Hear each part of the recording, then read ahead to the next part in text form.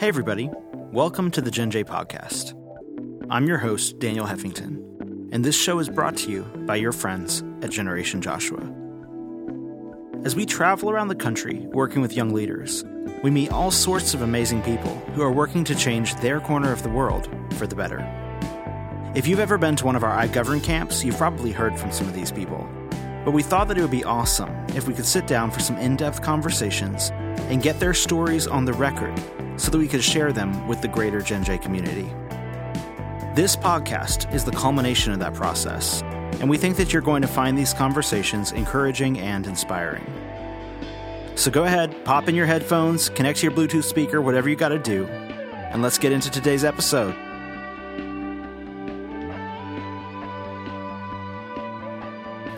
Hey everybody, welcome to the GenJ podcast. I'm your host, Daniel Heffington, and I'm here today. We have a really exciting episode that I think you're going to find really interesting. My two guests today, first time we've had two guests at once, are Joel Gruey, the director of Generation Joshua, and Jeremiah Lorig, GenJ's deputy director. You've heard, if you're a faithful listener of the podcast, you've heard from both of them in their individual episodes, so you should check those out if you haven't. You kind of get to know who they are, some of what they do, some of their backstories.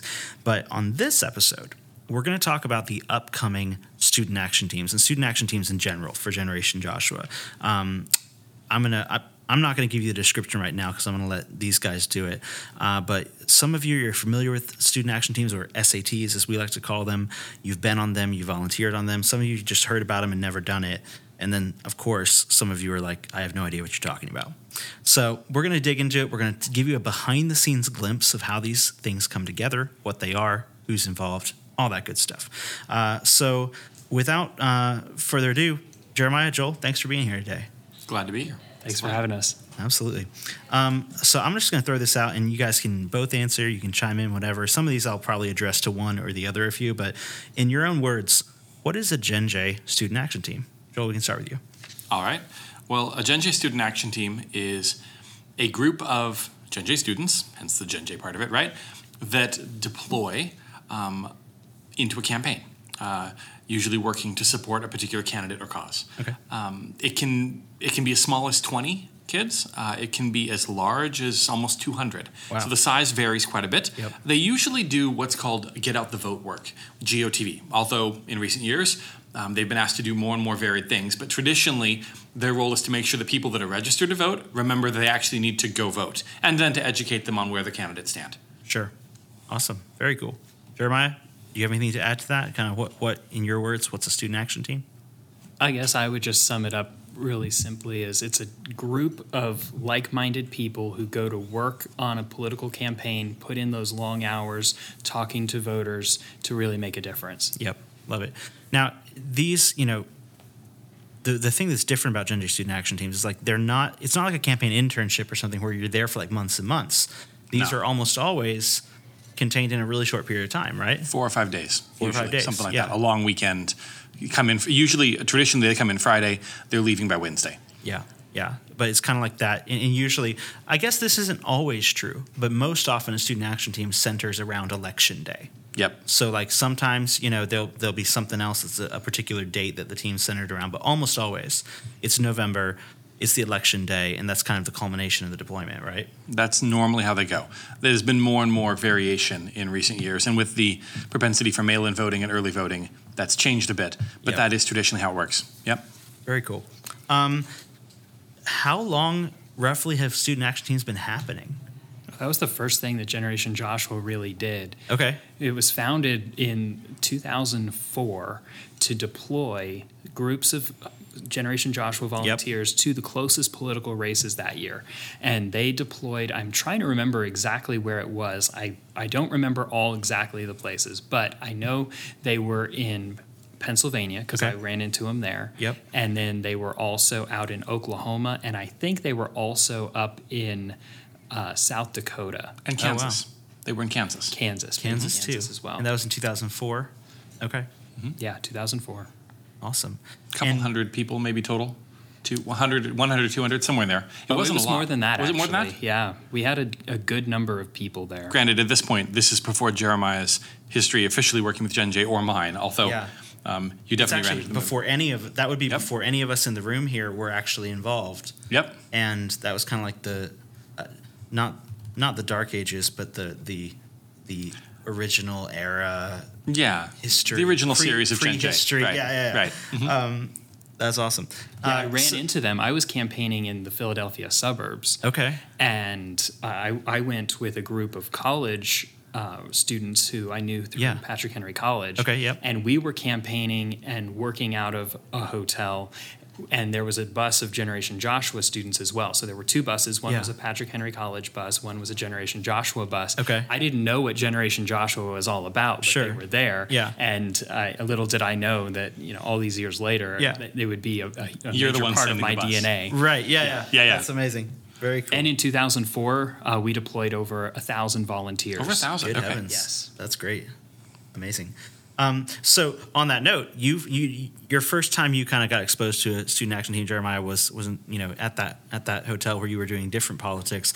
But for both of you, when did you first officially get involved with student action teams? Like, that was kind of your first place you crossed paths. But when did it become more of what you were doing? My first actual deployment with Generation Joshua on a student action team was 2006. Okay. I deployed to Iowa to work in a tiny little town called Waterloo, Iowa.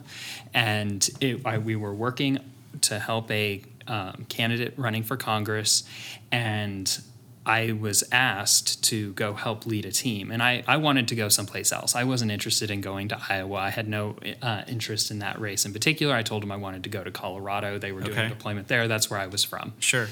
But they came back to me and they said, "Hey, Jeremiah, we really need somebody with your experience to be on this Iowa team. Would you please go?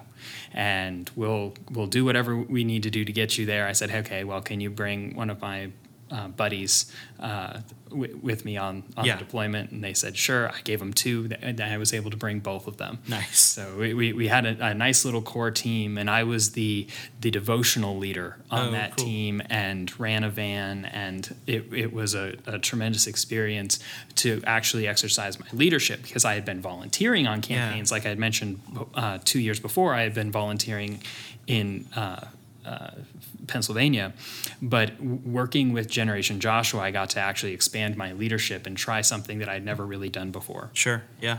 That's awesome. How about you, Joel? I think for myself, I think I first got involved, and this is a little bit of an odd story, in 2007. It was actually right after I'd gotten hired here. I was working part-time as our club's coordinator. Okay. I don't think I was even doing national work yet. It was just a local component of that, like 15, 20 hours a week. But GenJ had been in partnership with the HSLDA PAC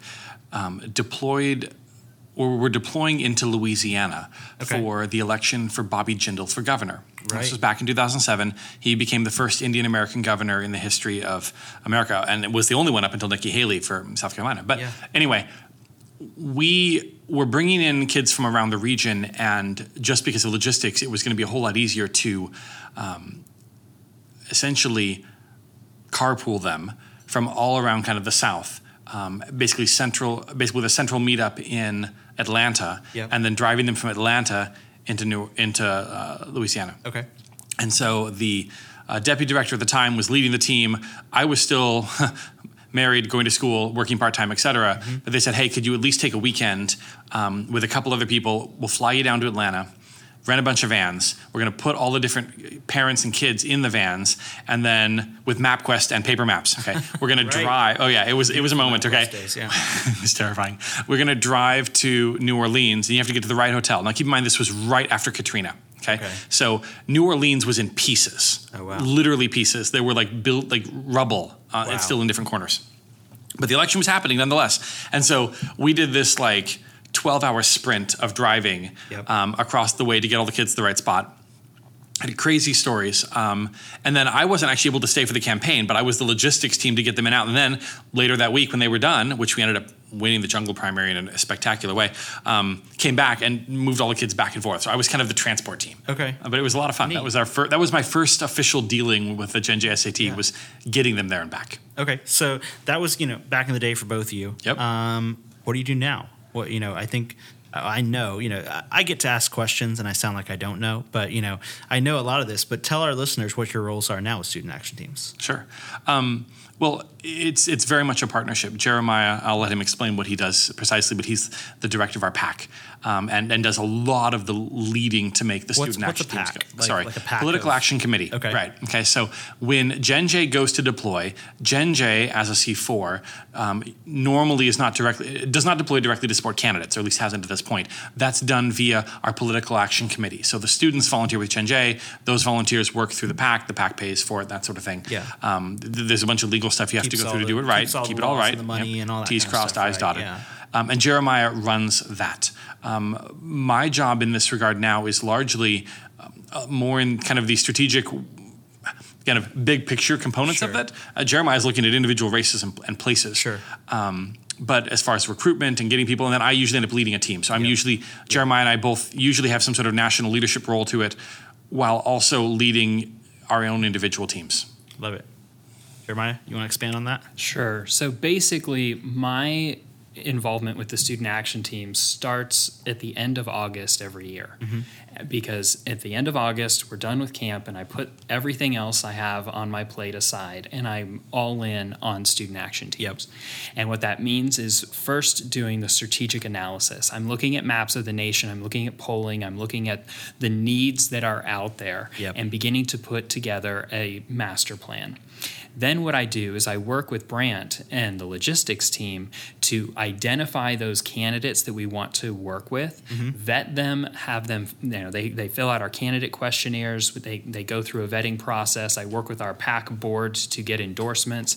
And then once we have endorsements for those key races, and we're looking for the closest races around the country where a team of homeschool, high school, Generation Joshua volunteers can make the difference between victory and defeat. Okay, so part of this is that we're particularly seeking out the tightest races, like the ones where a seat might flip or be saved by just a few votes. Precisely. Okay, a lot of people reach out to me and they're like, hey, could you guys send us a team? And I'm like, well, you're not actually in a district that a team of 50 Generation Joshua volunteers can make a difference. Right. You're either already going to win or you're going to lose, and the margin isn't close enough for us to make a difference. What we're doing is we're looking for those places where, a few thousand votes might be the difference between victory and defeat. And that's something that I think would be great for our listeners to get, because that's why whenever we talk about these teams making a difference, making history, it's not just some kind of like empty words where we're like, oh yeah,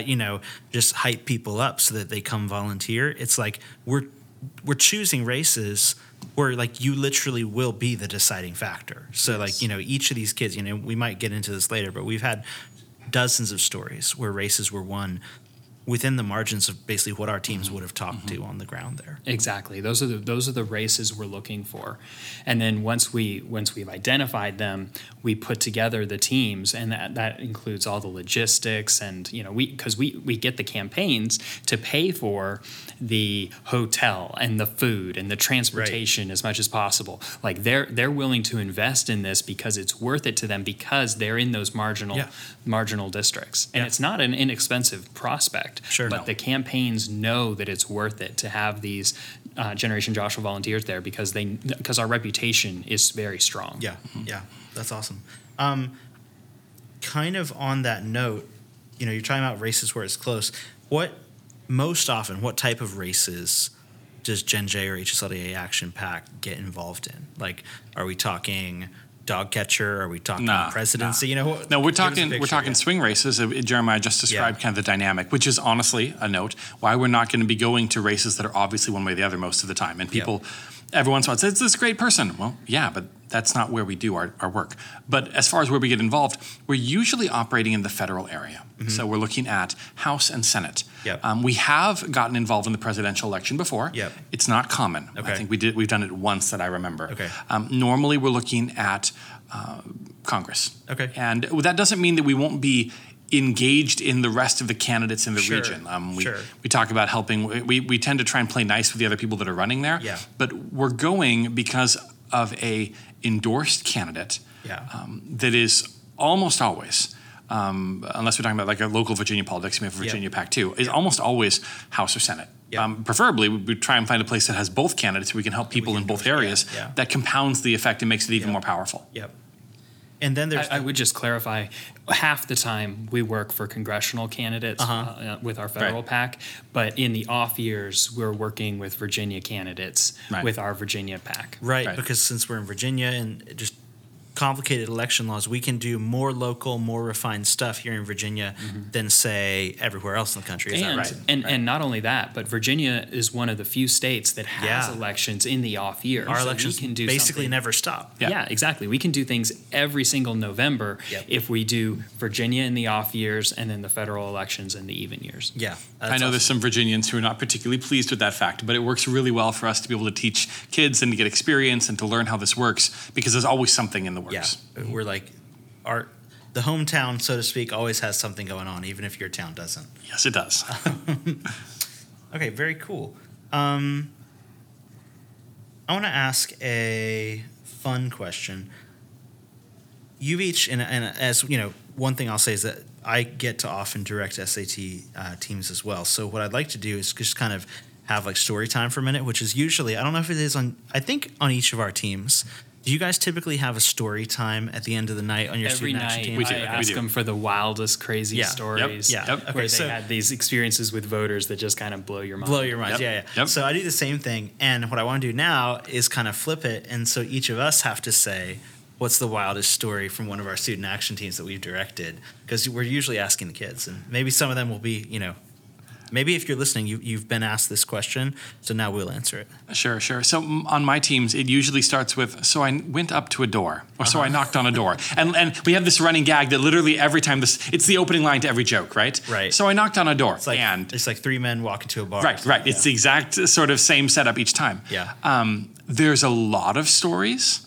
We've had everything from random animals getting adopted because someone found the dog that's wandering around, and the dog basically went door knocking with a team for like 4 hours before they finally figured out who they went to. And just rode along in the van, apparently. Yeah. I didn't know about this till later. I'm like, okay, so next time, here's the rule when it comes to pets that you're acquiring. No picking up dogs. We had that. We've had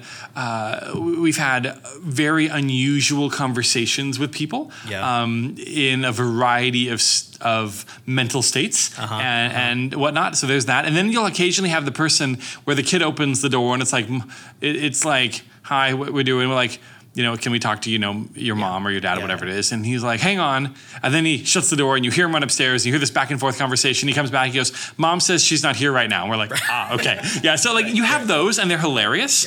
Yeah. You have and you'll get people that'll actually follow the kids because they're they wouldn't want to answer the door, but then they're really curious, and so then they go hunt them down to see why they were knocking on their door. It's all sorts of stuff happens. Yeah, and it's really usually hilarious how those work out. Love it. Jeremiah, how about you? Oh, so I think I've got two great stories, both of which are really short. One is in 2008. I was putting together logistics for a deployment in Colorado. Okay. And the hotel in Colorado Springs that they were going to put us in was not a great location. Mm-hmm. And so I literally just posted on social media. I said, hey, is anybody out there willing to give us $2,000 so that we can upgrade our hotel in Colorado Springs? That's amazing. And a donor reached out to me. He messaged me and said, hey, I believe in what you're doing. I am happy to help support this. Where do you want to be? That's amazing. I said, well, I want to put my team in Glen Eyrie Castle. And he was like, sure, I'll pay for the difference there. And That's so he wrote us a check, and the campaign team was entirely based out of the castle of Glen Eyrie, which was built by the founder of Colorado Springs. Wow, that's amazing. So Castle Student Action Team experience is definitely one of the more wild experiences. That's pretty amazing. The other is in 2009. I was set to do a deployment in Virginia, but there was a special election taking place in New York. Okay. And the night before, I got a call from the person who was going to lead that team in New York who said, my grandmother has just passed away. I can't be on this team. Eesh. I'm sorry. Yeah. I said, okay. I'll take that team. I shuffled things around. No, you already had a team. Was that Virginia Beach you were going to? Oh, that was a different story. Yeah. Yep. Different era. Very different story. So I shuffled things around, gave that team to somebody else. I jumped in the car the next morning, drove up to New York with the team, and we got there, and it turned out to be the most disorganized deployment I have ever seen. Ooh, that's never fun. I'm really glad I was there and not somebody else put in that position, but we had nothing. We had no lists, we had no walk books, we had no anything. And so I messaged a friend of mine and I said, hey, so this is where I am. And he's like, okay, don't tell anybody, but here, I'm just going to download the list for that area. And he emailed it to me. And so I had a Excel spreadsheet, which now had names and addresses. And then we had to make the walkbooks ourselves. So until 3:30 every morning, we were up working on the lists so that we could be ready at 7 o'clock the next morning when breakfast took place. Yeah. So it was long nights, early mornings, chaos everywhere. But it was a amazing experience because each person on the leadership team and all the students and parents pulled together in a way that I have never seen on a student action team, where it turned out to be the most tight knit. Where there's a picture on social media where everybody got tagged. Okay. And so it's a team of like 50 people, and every so often, all these years later, somebody will just comment on it and be like, oh, this was such a good memory, and then everybody just pours on. We had over 1,000 comments on that photo. Wow, that's amazing. That's really cool. Daniel, sorry. I was say Jeremiah reminded me of one more story that I think the listeners would enjoy. I think it was about the same era, 2008, 2010 or something. My responsibility at the time, and still occasionally, was the vehicle fleet. Right. Because if you go on a student action team, you're going to spend quality time with the minivan. Just understand that, okay? You think you've done it as a homeschooler. Wait till you see this. Right. And we obviously don't buy all those minivans, and we don't ask people to donate their own minivans. We usually do rentals. Yep. And sometimes the campaigns do it, but they've discovered that sometimes it's easier for us to do it. And I was out in Colorado, and I think that year we rented over one weekend about 100, 120 minivans. Which, for the record, don't tell anyone at Enterprise, but if you have a large enough number of minivans and the check is a big enough number, they will take a check. And they did.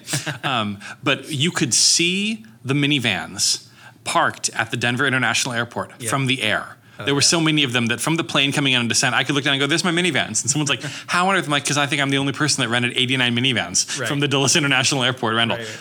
It took me an hour and a half to sign all of the paperwork. This was back before they had all the digital stuff, right? Yeah. But it was hilariously fun. And the logistics that are involved, and this is really something that Jeremiah largely does now, and I'm so grateful for, to make this happen is spectacularly complicated. Yep. But it is absurdly fun at the same time. Yeah, that's awesome. I think my weirdest story from a student action team personally was, I think back in 2010, I was on a team out in Illinois.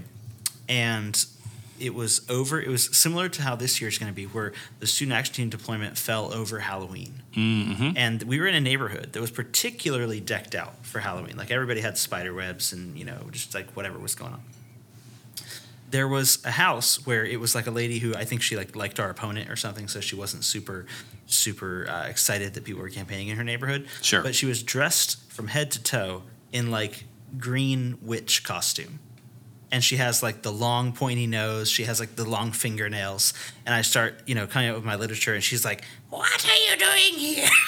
And I'm like, "Whoa, it's like an actual witch." Oh my! Like, but then she's like, I thought at first maybe she was in character. She wasn't in character. That was just her. I mean, she was in a costume, but her voice, she was like, "Go away, don't talk to me." And so I had to, run from a witch on my first, I think, student action team with GenJ. Well, that'll get you seasoned really quick. Yeah, that got me pre-seasoned. But yeah, there's lots of fun stories. On that note, for anybody listening to wild stories and thinking, wow, does this mean that I'm going to be chased by witches and, dogs are jumping in my minivan or something? Not normally. Give us a picture of, it's a weird balance on student action teams because, it's politics. Anything could happen. And it does anybody sometimes. Could say, oh, well, I believe that this election is being controlled by aliens. Like when you're talking to people at the door, you hear the weird stuff. But yeah. one thing we've had a lot of experience with over the years is making sure that people are safe, making sure that common sense stuff happens. So like, tell us kind of for like people listening who are like, I might want to do this, but is it weird? Do I have do I have to like know a lot about politics? Will I be safe? What are these kind of baselines that we've spent years making sure are in place? Sure. Let me take some of the safety stuff, Yeah. And then Jeremiah, maybe you can talk about how we do training and whatnot. So for the safety stuff involved, we tend to, you're not going to put 50 people in one neighborhood, right? Yeah. That doesn't work. It's not only does it look like a mild invasion, but it's just awkward.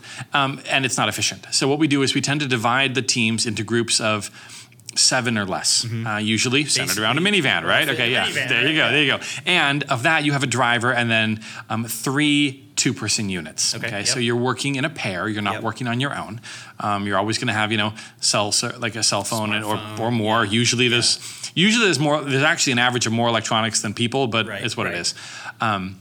And so we usually use the electronic walking system now. So you actually have an idea of where you are, where you're going, which house you're looking for. You can mark down the information. You don't need to remember it till you get back to the van. You don't need to have like pencils and paper and whatnot. Right. Thank heavens we've done that before. Streamlined and technologically advanced. It is. And the nice thing is from the days of MapQuest when we first started. Oh my gosh, yes. It's like light years ahead. I remember 10 years ago when we actually went out and bought GPS units, like when it was its own special thing. Yeah. They're still sitting around here somewhere in some. Oh no, I think we finally threw them away. But whatever.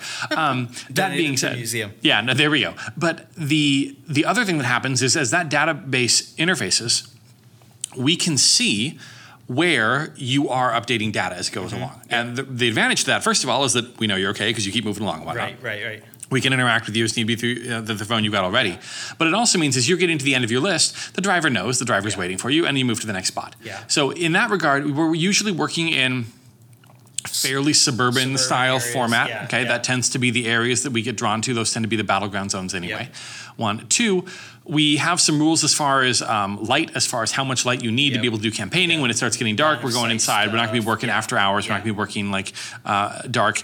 Some people are competitive and try and push that, but there's rules there for reasons. Yeah. You're working in teams. You're going to be having your team leader calling and checking on you, if not being by in person, as well as the driver on a regular basis. So you're not operating essentially on your own. We don't take volunteers and just like dump them and say, hey, we'll pick you up in 8 hours. No. We'll probably see you in 15 minutes. And I think it's worth clarifying because some volunteering does work that way. That's true. We've chosen not to do. We haven't because first of all, we want to make sure that you have everything you need. So water, literature, materials, etc. So we're routinely doing that. We're checking in, seeing what happened. Hey, did you have an issue? Someone the random HOA board member who's mad that people are in the neighborhood. There's plenty of stories in the HOA box, right? And we'll deal with that. And then we have, in addition to the leader and the driver and the kind of the team leader, there's the team director that's usually rotating around as well. And so Daniel, you, myself, Jeremiah have been doing this for years now, but usually we've got our own rig that's running around and we're interfacing with the campaign and we're arranging for lunch and breakfast and dinner and whatnot. But we're also checking in on the kids, and we're, at least if you're on my team, I'm usually dropping bags of candy when I come by or whatever. But and lots of water and coffee, snacks. Yeah, and all that. Coffee mainly for us, but snacks and chocolate for moms. It's a great thing. Take care of everybody. Take care of everyone. You have a great time. Chocolate. And the other thing we're doing is we're usually picking up your numbers and transmitting them to the other vans because it does tend to be a little competitive between the teams. Yeah, there's a healthy It's fun. There is. And there's prizes usually of a silly variety.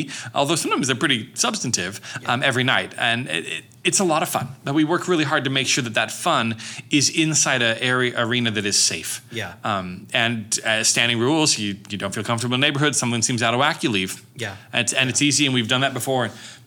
It's another 18 houses, whatever. At Go to the end next of the spot. day, safety is our first priority. Correct. So we want to affect change. We want to win elections on a historic level, and we do that. Yes, we do. But we also keep kids safe. And that happens first. That's important. Now, Jeremiah, however, the other part of your question was how do we need to know anything before I come? What about for the person who's listening, who's like, this sounds like worthwhile, but I know nothing about politics. I don't really like talking to people. I mean, we're talking about teenagers here, not the group of individuals that's on a statistical level, like the most like, oh, I just want to go talk to strangers. It's fair. like, it's kind of like, no, that seems weird. I'd rather do anything other than that. So what do people need to worry about, or what do they have to do? Like, what do they have to come with this whole resume before they come on a student action team? No. Actually, one of the things that makes me laugh when I think of the Generation Joshua student action teams is, in a sense, if you look at it from, kind of the side angle, you're like, wait a second. What this is all about is doing everything my parents told me not to do, which is go and talk to strangers. Right. But and of course, there might be something to the fear there. Right. But what we do is we take people. Some have worked on a dozen student action teams. We have our diehard volunteers who are out there every time the sign up sheet is open. I know kids who have been volunteering with us since their mom was holding them. Exactly. Like their mom dragged them out on one of these things, and they're just like, yeah. Yep, exactly. And we have some of those, but then we also have the ones who've never done anything like it before. Yep.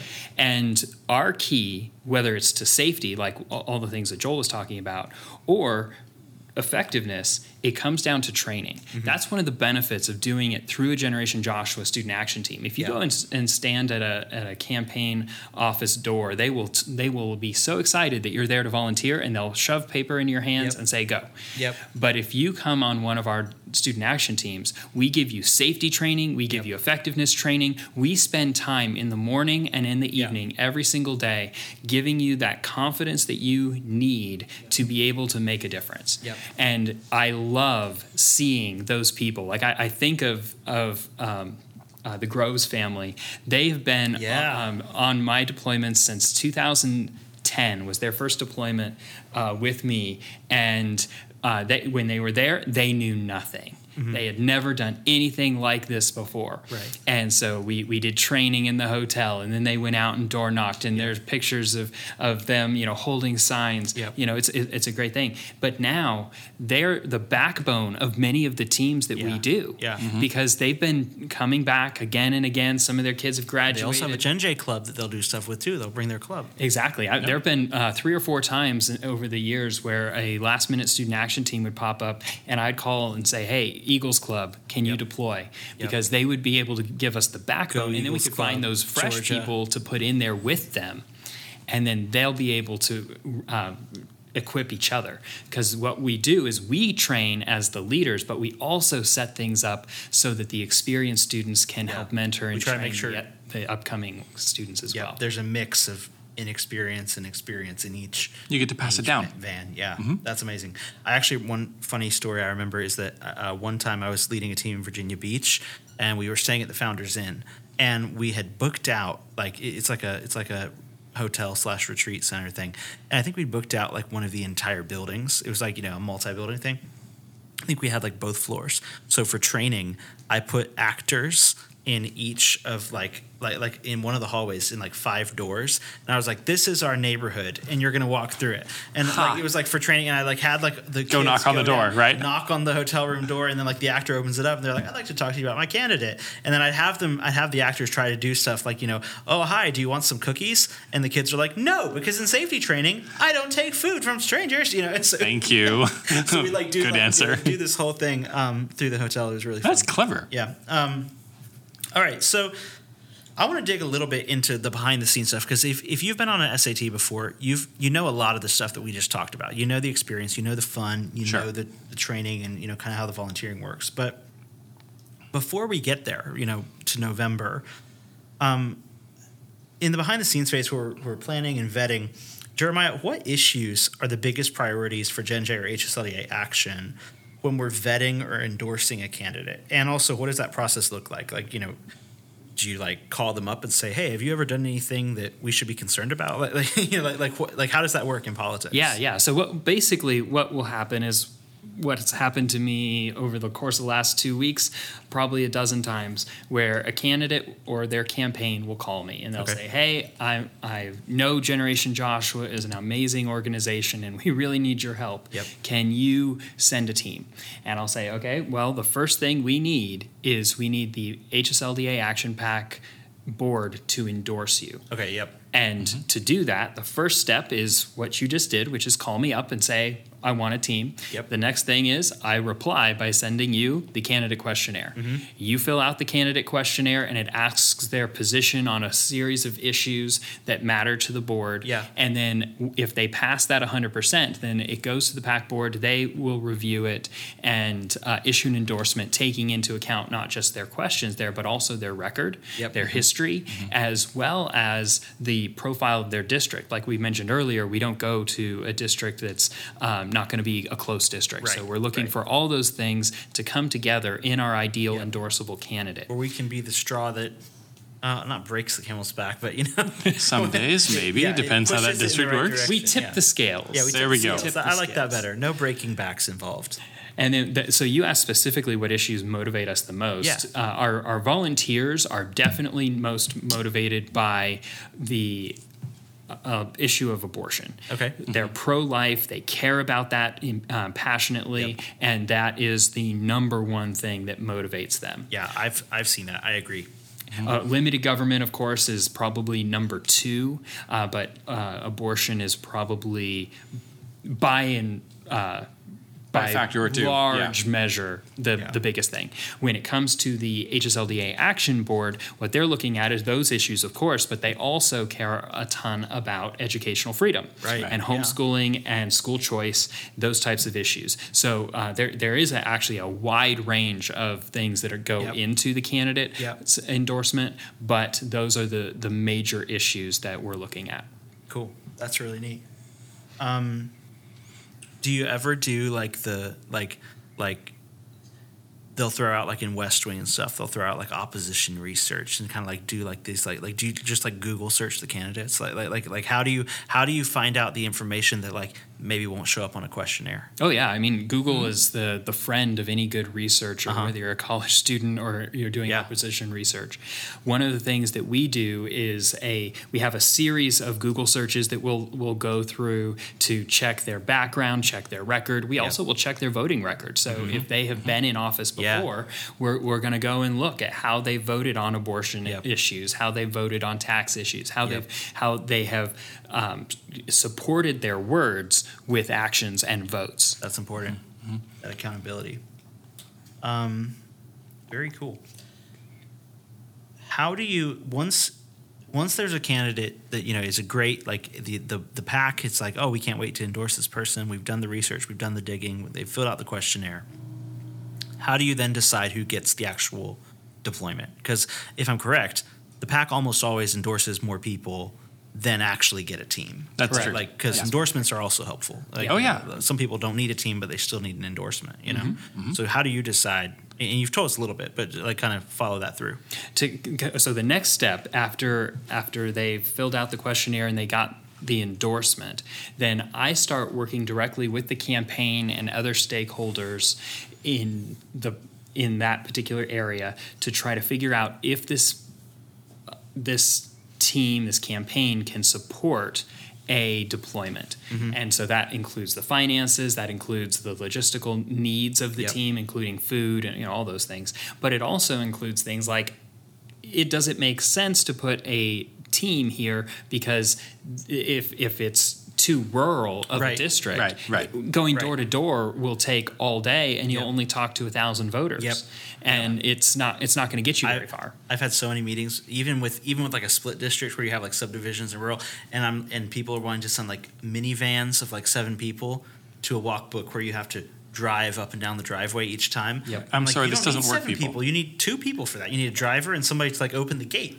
That tends to be a thing that creates stories. I remember several years ago, I was on a campaign, and the campaign manager was like, "No, we're going to hit all these doors, every single one of them." And I'm like, "It's not worth it." And we had a kind of a back and forth on it because he was convinced it was, but he'd never worked in this district before. Right, but they also get their data where they're like, we know that this profile of person is like our candidate's thing, so that they're kind of like excited about the data. Sure. We're looking at the practical. So what we did for that one, because we'd had a disagreement, I said, fine, let's go do the doors. And so he and I went out to do, while there were other teams off and running, that thing. Right. And it was about 30 minutes. He's like, this is such a waste of time. I'm like, there we go. Why? Because it took us 5 minutes to go up the driveway and back, and then we have to drive to the next one, and we're losing cell reception because we're that rural out. And we're like, this is not worth it. And he's like, okay, I get your point now. Yep. And sometimes, and that happens sometimes, and it's kind of funny, whatever. But you have to make sure the district and where you're deploying them is the right fit. I've had, even in some of my non-GenJ political work, I've had so many meetings with like campaign managers who I'm like, they're like, this rural long driveway walkbook, and I'm like, okay, so here's what I need you to decide right now. Do you want numbers and results, or do you want this walkbook done? And I'm like, because you need to choose. And it's going to be one or the other. Mm-hmm. And if you want numbers and results, we need to go to a different walkbook. And sometimes, once we've laid that out, I've always been like, you made your call now. I'm here to serve you, help your strategy. Mm-hmm. You make the call, but make sure you understand the call you're making. So yeah, that's a really interesting strategy part of politics. Here's a question that some people, I'm sure would be interested to know. Does GenJ only campaign for Republicans? No, actually. So that team I told you about, the crazy one that was completely unorganized, that was an independent. Oh, interesting. So that has... that might be partly why it was so unorganized. Oh, yeah. I am very skeptical of any sort of third-party independent campaigns.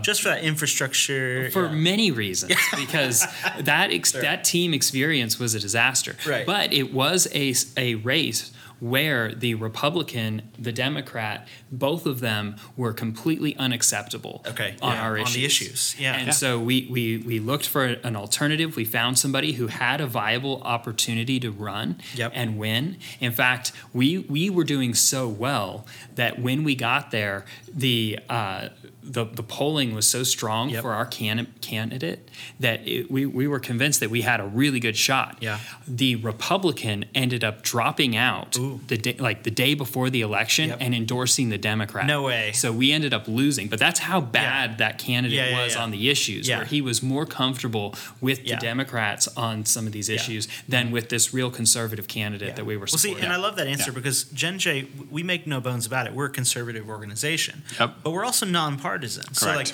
I always, if you can find someone who's right on the issues, which maybe that's we live in a day where politics seems to be getting more and more polarized, so that there's not as much party overlap as there used to be on certain issues, especially. Sure. But it's like we've never turned somebody away because of the letter behind their name. Nope. It's like, are you going to be strong on these issues that we've always said we care about? Do you believe in educational freedom? Yeah. Are you pro-life? Yeah. Are you pro-homeschooling? Yeah. Those are the sorts of issues, and more, obviously. But we're looking for that. And if you come up yeses on those, let's have a conversation. Yeah. That being said, we're conservative. That being said, you don't see necessarily as much crossover as you used to, I think it's fair to say. No, right? you don't. Yeah. That's something that I think would be great to change about politics in America. Yeah, I think it would. Not like that. Don't know how we get there, but that's yes. a novel idea. The question is how you do it. But Sure. Very cool. This is super interesting. I want to cover a couple basics just for anybody who's listening who might not have done one of these before. Who can participate in student action teams? Like, say somebody's listening for the first time, they're like, "Oh, this sounds fun. I want to get involved." What's the criteria? Well, you got to be a member of GenJ. Okay. There's a practical component of, insurance and all that. So we say you have to be a member. If you're parents and you're coming, which we love and welcome the parent. This is not a thing where the kids go off and do it on their own. Right. This happens with the parents coming with. Not in every case, obviously, but they're welcome. Come, but you're welcome. Although if your kids are like 13 or under, we say you need to come with mom or dad. Mom or dad. So for a kid to come by themselves, they need to be like 14 up. 14 to like 19, right? Yep. Okay, yeah. Member of GenJ. If they're younger than that, they can come, but they got to come with a guardian, parent, that sort of thing. The kids have got to be part of GenJ. The parents, if they're coming, need to be part of HSLD Action, which is basically the adult version of GenJ, for lack of better terms in this case. So you got to be members there. That's for insurance and whatnot. You got to sign up. If you don't sign up, it's really hard to walk in and come because you're not going to know where you're going. Right. You'll want to be able to have time available for this sort of thing because it does take 4, 5, 6 days. And that'll include like travel and flights. Like we'll move people across the country back and forth. We might just have you drive down the street. Depends who you are, where you are. If you happen to live in a battleground place, great. If you happen to live in like Idaho or California where it's kind of set one way or the other, we might take you somewhere where it actually is. Where we have one of these tight races. Where there's a tight race, right? So there's going to be some travel component to it. If you don't like traveling and you live somewhere like that, it's going to be a little harder. But if you have to travel further than just like your kind of region, then you drive. We'll pay for your Yeah, as a rule, we try and have it be something where we can pay for your flight or your bus or whatever that thing happens to be. Most of the time it's flights, and we've done a lot of flights. And Our goal is to get you there. Now, that money is dependent largely, as Jeremiah mentioned earlier, on the campaign and their funding and all that sort of stuff. So there's an aspect of that comes into play. But other than that, if you sign up and are willing to come and you're willing to abide by basically the rules, which largely revolve around safety and whatnot, we'd love to have you. Yeah. It doesn't cost you anything more than basically a membership and whatever you're checking on the plane. So depending on how much luggage you bring, that might be a thing. But otherwise, that you want to bring 6 bags, you got to pay for that. Yeah, we're not paying for that. Okay, that's the thing. But I mean, but honestly, even if you're driving a ways, because I know some of our Midwest people, they're like, "Why would I fly when I could drive for 12 hours? You know, we're going to come." So okay, fine. We talk about it in advance. Why would I drive for 3 hours if I could fly? Yeah, That's me. Yeah, fair. Yeah, okay. So, but let's say they're coming. Okay, and as long as they talk to us in advance and we get it sorted out, I'm going to emphasize that here. Maybe we pay for your gas or your mileage. Right. We've done all of those things.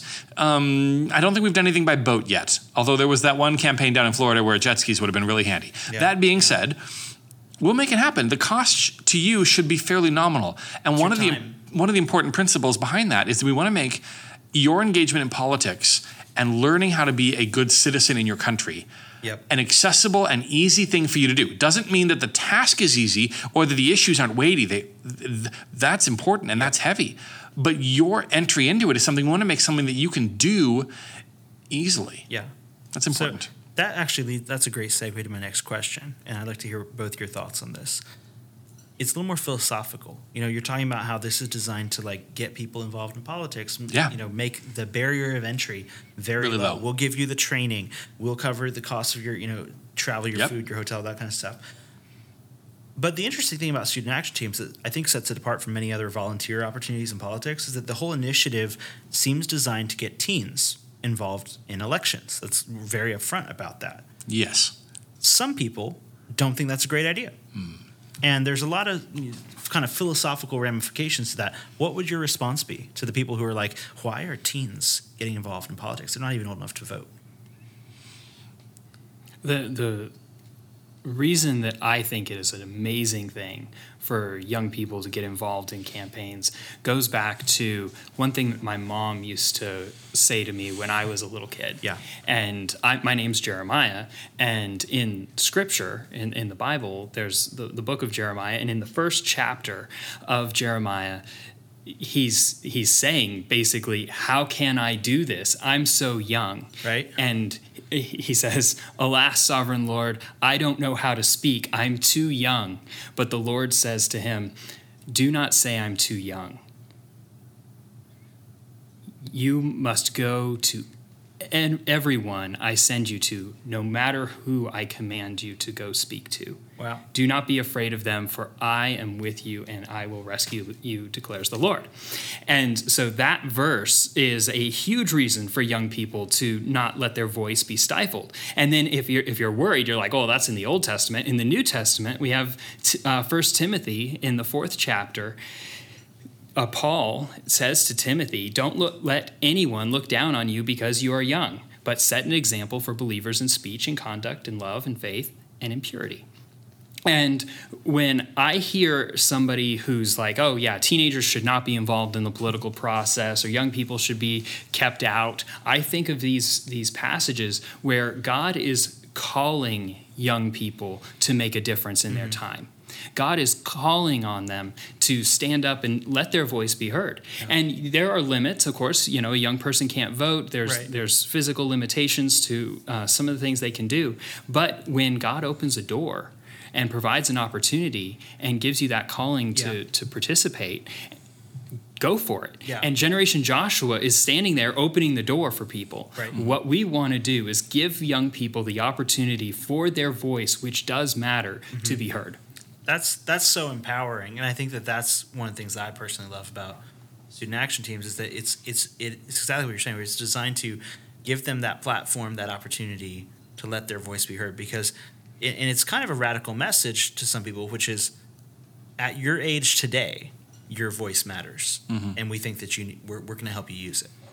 I think it's something that's remarkable that most people do not realize how young the men who founded our country were. Oh, yeah. We have signers of the Declaration that were 26. Right. Okay. 2 of them, actually.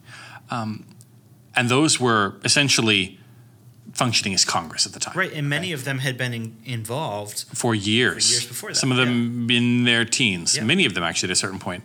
That being said, they got to that place of leadership by being involved sooner than when they were that old. Okay. Now, you don't start at senior leadership. Right.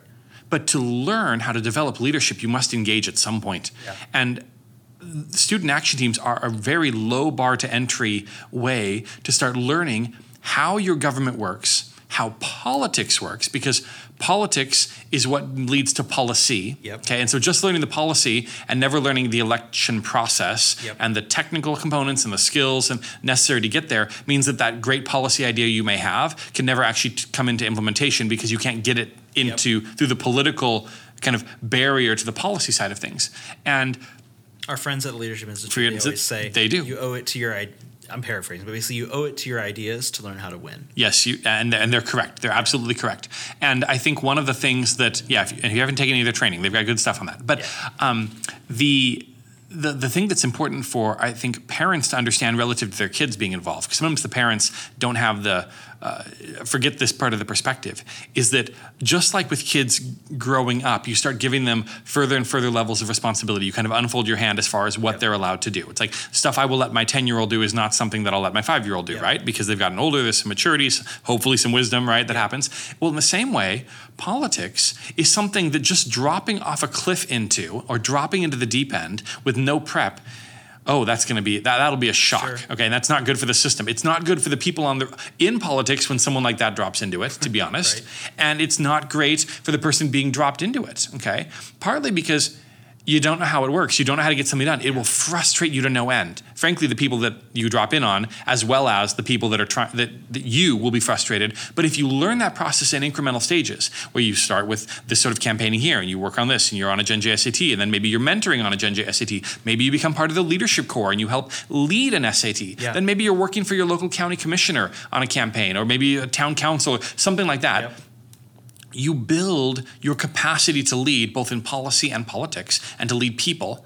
And that starts on a low level. And that's great. That's where it should be. Yeah. Because then when that door opens when you're a little older, okay, or you see God calling you in that direction, you've developed the tools and skills necessary to lead powerfully there. And I think if we don't put time and effort into learning that, like we would math or science or anything else, you're going to have trouble there. I mean, if Washington talked about it, where one of the things that is really important for our civic government is that people are literate in how our government works and understand it. And when they aren't, you have a problem. And so Washington, in one of his speeches as president, said that it was really, really important, and he wasn't wrong, that students be trained in the governance required for liberty. And if they don't get that training, they won't be able to keep it, which sounds like it leads into commentary on 2020 right now. But that being said, it's really important, and this is a simple entry point to start building the basic skills that I believe every citizen in America needs.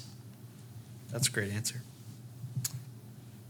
So, do SATs make a difference? Absolutely. Yes. Okay. I love interacting on the Hill with members of Congress, House, and Senate, and when they hear, Generation Joshua, I would not be here if it wasn't for those Generation Joshua kids who volunteered on my campaign. Wow.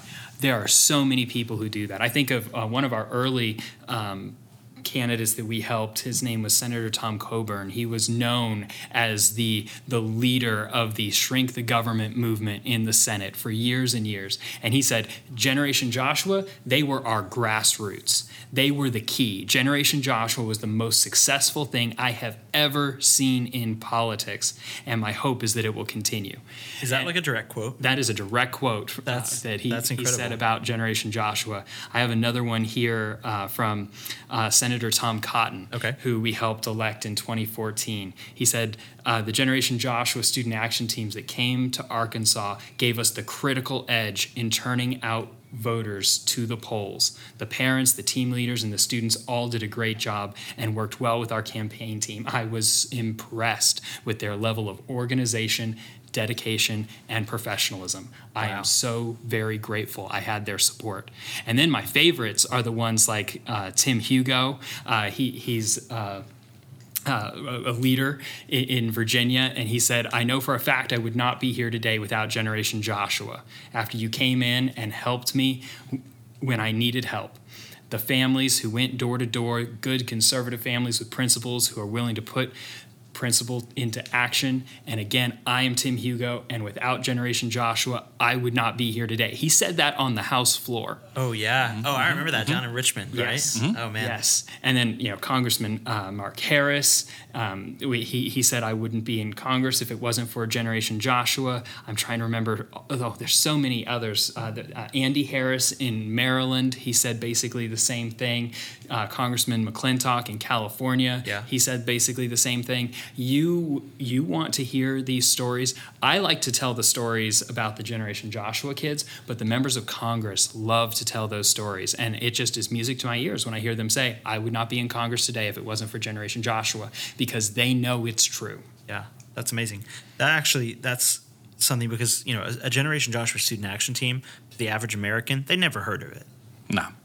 But it's different, at least from my interactions in DC, but I think also both you would testify that, like, if you talk to, like, the political people either on Capitol Hill or on campaign staff or something, if you pull that group, there's a much higher percentage of people who are like, "Oh, I know what a GenJ SAT is." The people who need to know. Yeah, that's very true. Yeah. Yep. Yeah, Yep. it's in some ways it's the secret weapon of the.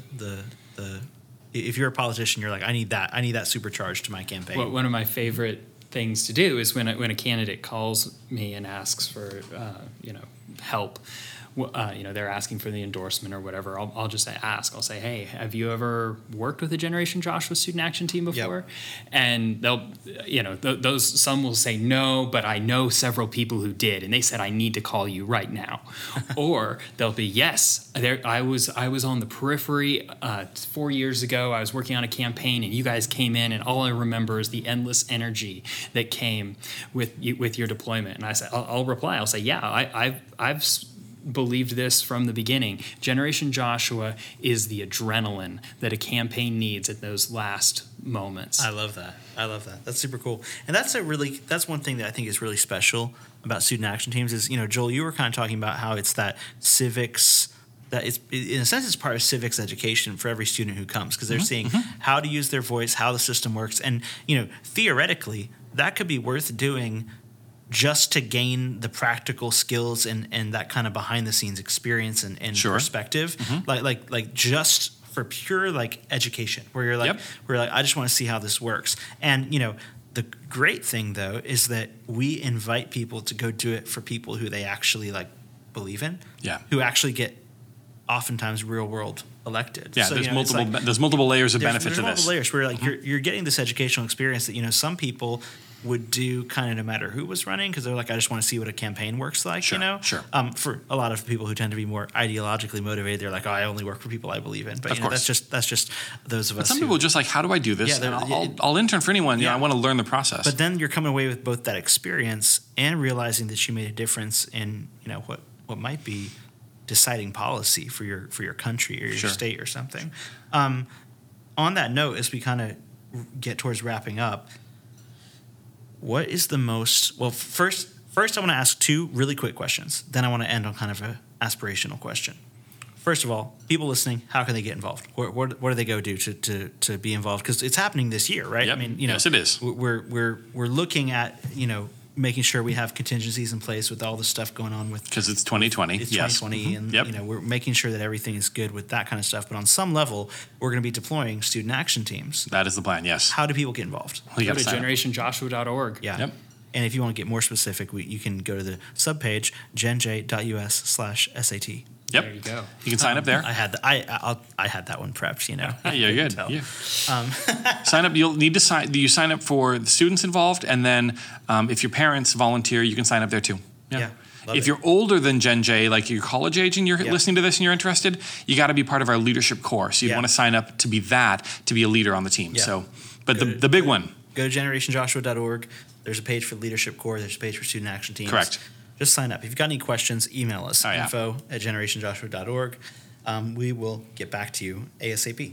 Kind of on the last note then, as we sign off, when you think about student action teams, what is the most meaningful story or outcome that comes to your mind?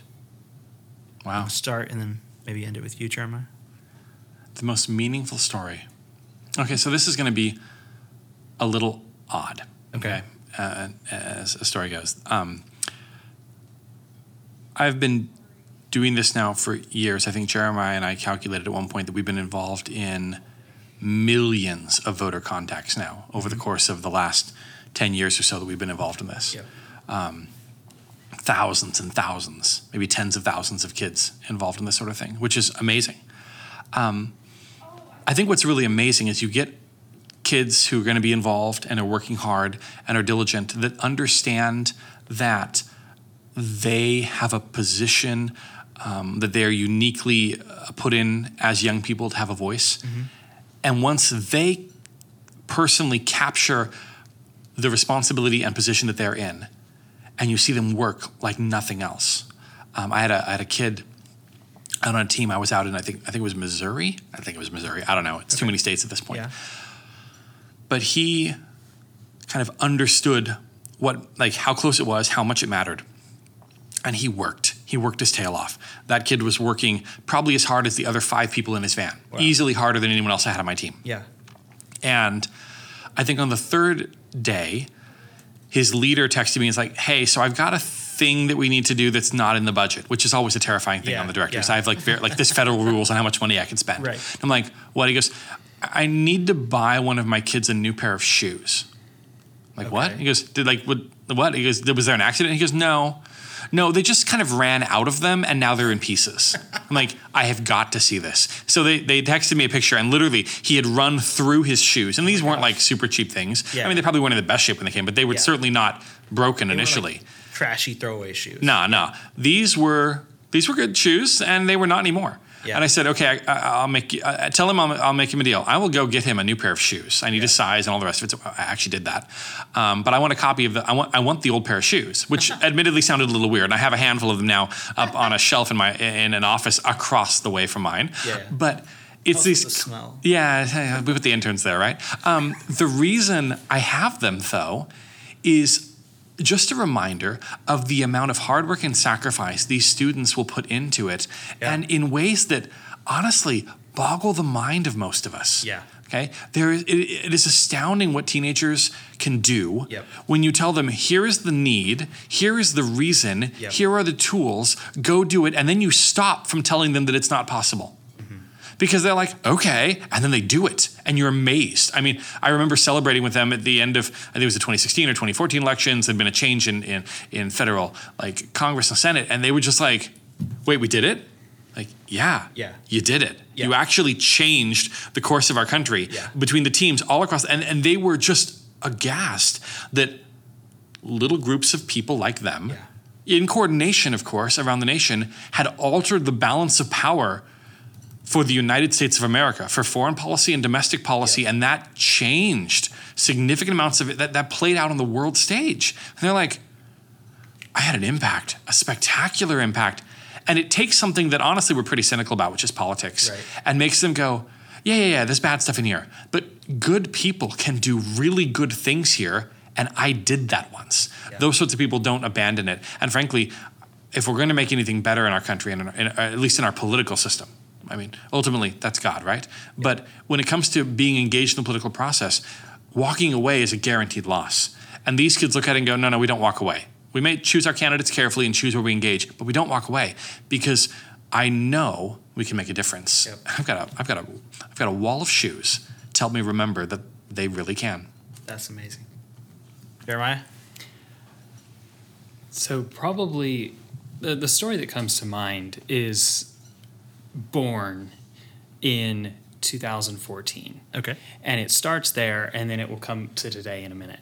But in 2014, we did a special election in Virginia in January, which means that it was snowing. And people on that team, they remember. You mention that team to anybody who was there, and they'll remember driving through the blizzard conditions to get to the victory party, and all those things that happened there. And one of the things that happened that night was the victory party turned into a loss party. Okay, we were defeated.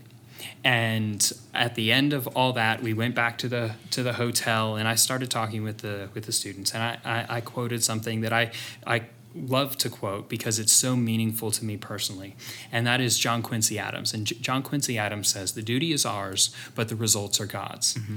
And I explained what I believe that means. I mean, I believe that means that we work really hard, and win or lose on election night, it's not going to be by lack of effort on our part. Yep. We're going to put ourselves all in. We're going to make the difference that we can, but the results are ultimately in God's hands. Yep. And Generation Joshua believes that in many levels. One is actually what happens on election night, but the other part of it is, what is the purpose of the student action team? Mm-hmm. We don't do the student action teams just for victory parties.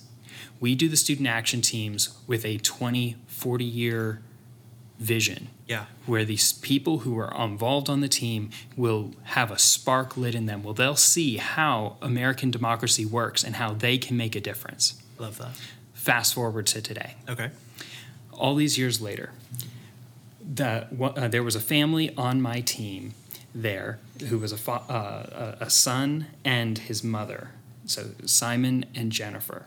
Okay. Simon has stayed involved with Generation Joshua. He has volunteered on a few other teams. He was a leader on my team last year. And because of that experience where he believed that the duty was his to participate, but the results were in God's hands, he now works in the White House. Oh, wow.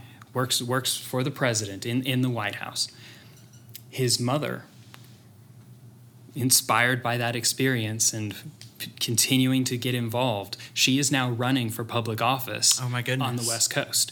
She called me yesterday and she reminded me of this story. She told me about how that moment has impacted them all these years later. And now she's looking for a Generation Joshua student action team to come and help her her campaign for office. Oh my God. And that's only 6 years later. Yeah. Imagine 15 more years Yeah. from now, where the Generation Joshua students who had that spark lit in them that says the duty is ours, the results are God's. We are going to throw ourselves into this project. We're going to throw ourselves into the vision of American democracy so that we can leave the world a little better. And we're going to put all ourselves into that project because it matters. That's the real payoff of the Generation Joshua student action teams. It's not the victory party.